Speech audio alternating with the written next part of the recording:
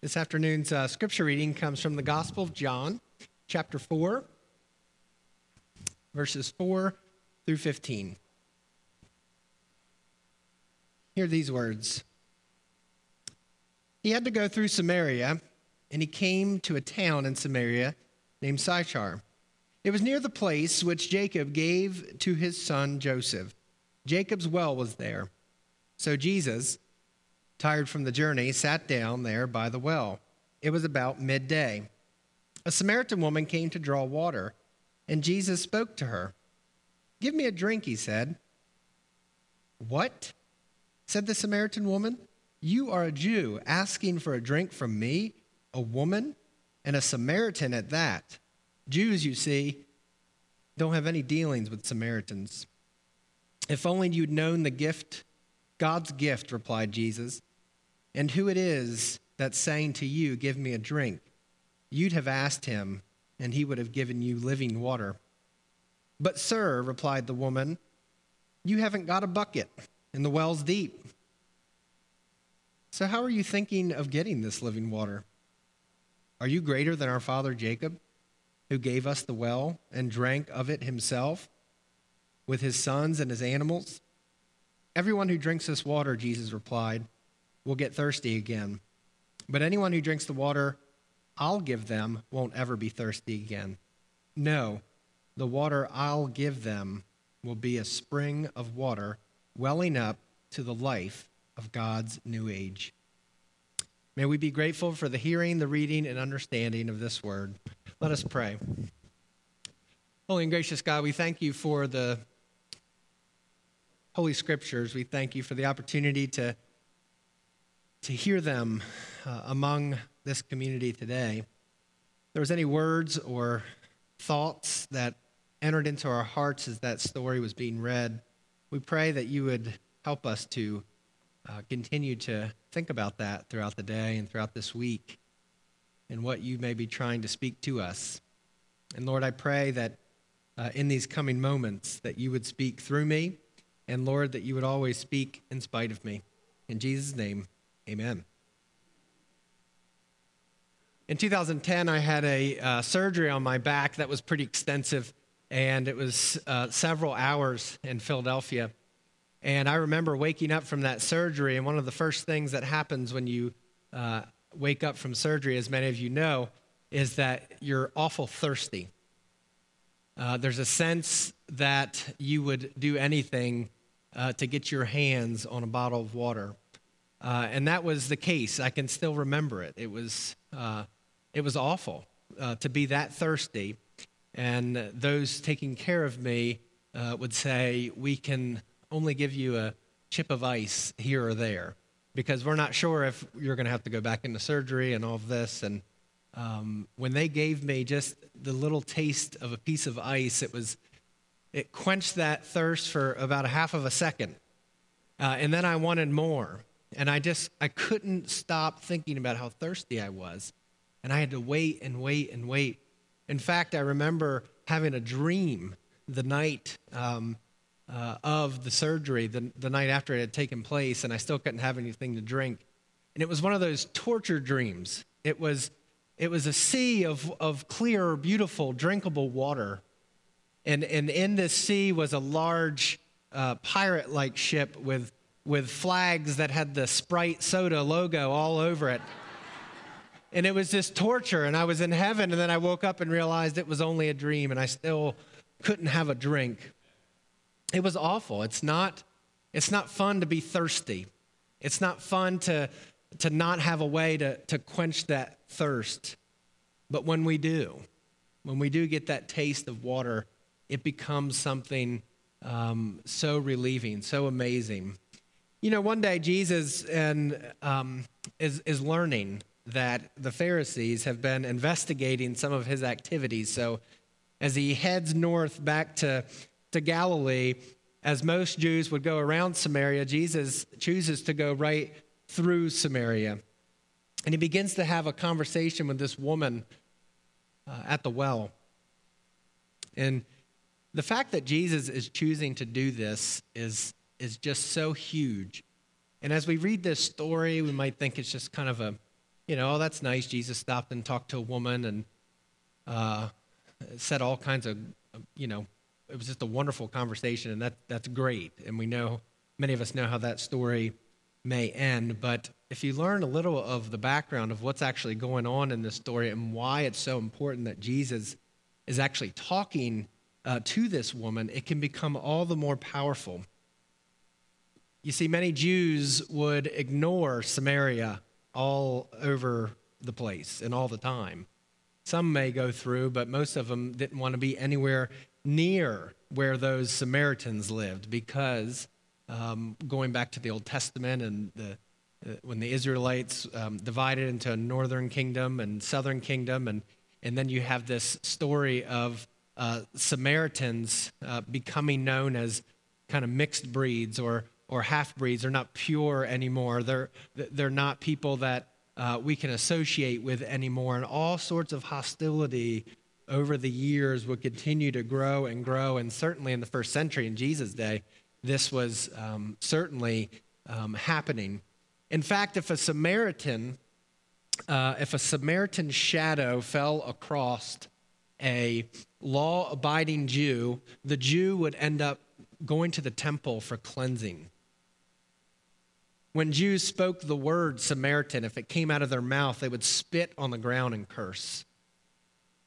Sometimes when Jews were walking, Samaritans would follow them and put straw down on their path, and as the path that they just walked, and they would light the straw on fire, kind of like a good riddance. So I don't know how you treat people that you don't like, but chances are you don't spit on the ground and curse their name when you say it, or you're not coming up to the altar for cleansing or to be anointed with oil if someone's shadow touches you as you are outside. I mean, this is some serious hostility and some serious hatred that's going on.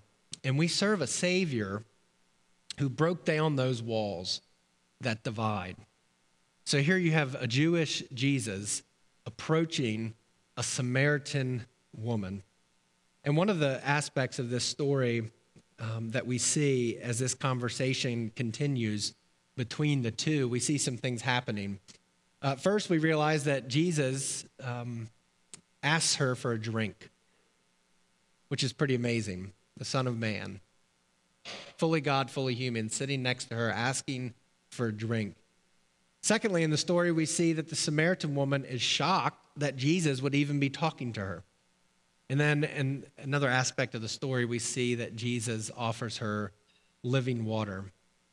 And oftentimes when we read Scripture, we can be encouraged and we can say that's a wonderful story, but what does that have to do with me? How does that relate to me? What does this mean when I walk out of here today and have to go visit a friend in a nursing home, or a spouse is ill, or a grandchild struggling, whatever it may be? What does this mean for me today? And there's a few things that happened in this story here that I think relate to us today. So with the first one, where Jesus is asking her for a drink, something's happening here. And one of the things I would say is that for us, it reminds us that God is the one who initiates relationship with us. As Jesus was the one who begins this transforming conversation with the Samaritan woman who just thought maybe she was just having an ordinary day around lunchtime, around this time. But yet God initiated a relationship with her, initiated conversation. And it's a reminder that in the midst of our ordinary days, in the midst of our normal schedules, whatever that may look like, that God has initiated relationship with us, and that God is at work in our lives, even when we don't know that God is at work in our lives. And we can think of maybe times as children, when we are adults, when we wanted nothing to do with God, and now we can look back and say, but God was still there. God was still trying to initiate that relationship. The second aspect, where the Samaritan woman is shocked that Jesus is talking to her, I think how that can relate to us is in this way, is that the news that God speaks to us is also humbling. It may have shocked her. It may have totally caught her off guard. And sometimes when we understand the fact that God actually wants to speak to us too, that can be kind of shocking. That can be kind of amazing. That can be very humbling. As you look into the sky and see a full moon tonight, or as you see the endless stars on a clear night, or the sun rising or the sun setting, or as you see some mist along the horizon on some farmland in our area, we can be reminded that it's humbling that the creator of all of that desires to be in relationship with us, to speak to us. And sometimes I'm not convinced that we're aware of how amazing it is that we have the opportunity to pray, and that the creator of all of that is listening to us and knows us. And the fact that God is initiating relationship with us and wants to be with us and is with us always can be very humbling. And of course, the last part of the story where part of the last part is where Jesus is sharing and offering this living water and discussing with the Samaritan woman the living water. And for us, we can be reminded, of course, that each and every day, Jesus offers us living water. As Jesus offers living water to the Samaritan woman, Jesus offers that water to us each and every day. It's nice to quench a thirst. It was nice for me to finally be able to have a drink in that hospital room, but I was thirsty again one day. We can quench a thirst in the middle of the night if we have a cup of ice water next to our bed in case we wake up and we're thirsty, but we'll be thirsty again. It's a temporary satisfaction like many things in our lives are. They may make us happy for a moment or bring us a brief glimpse of joy, but ultimately they don't give us full satisfaction. When in reality, Jesus offers a flowing, living water for us to never thirst again. The type of water that will become a spring of water that wells up to life in God's new age. The question can become this morning for us is, do we want the living water? Or maybe a better question for you is this: do you thirst? Do you thirst? Did you plan to possibly be more devoted to your relationship with God if you came to the Ash Wednesday service 2 weeks ago, and now you turn it around and you're here and you're thinking, I haven't really changed much at all. I planned on doing that, and I feel like I'm still busy. I'm not having enough time to read scripture, and I'm barely making it to church, and life's crazy. Are you off track? Today, the reminder is that Jesus offers you grace. Jesus offers you forgiveness. Jesus offers you the living water. So may all of us, myself included, be more intentional about receiving this living water that is available to us in this journey that we're still in of Lent that leads up to Easter Sunday. May we thank God for the grace in our lives. May we give thanks to God that God still speaks to us. And may we receive this living water that Jesus offers to you and to me, and may that water flow through our hands and flow through our feet as we go out and serve as Christ representatives in the world. Let us taste the water that Jesus offers so that we may never thirst again. Amen. I want to invite you just to take a moment to be in prayer and reflection, and maybe ask yourself the question, what is God trying to get across to me today, and how might I respond to that?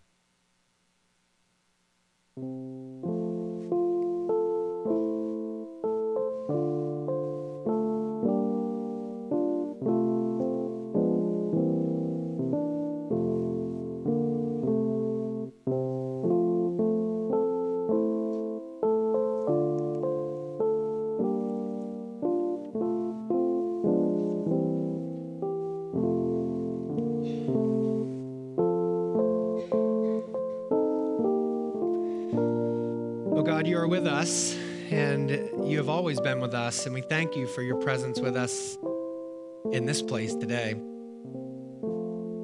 Lord, help us to respond to anything that you may have been putting on our hearts in this service this afternoon, and help us to put our faith into action, and help us to continue to grow in our love for you and our love for one another as we strive to be faithful disciples of Jesus Christ that walk in the way that leads to life.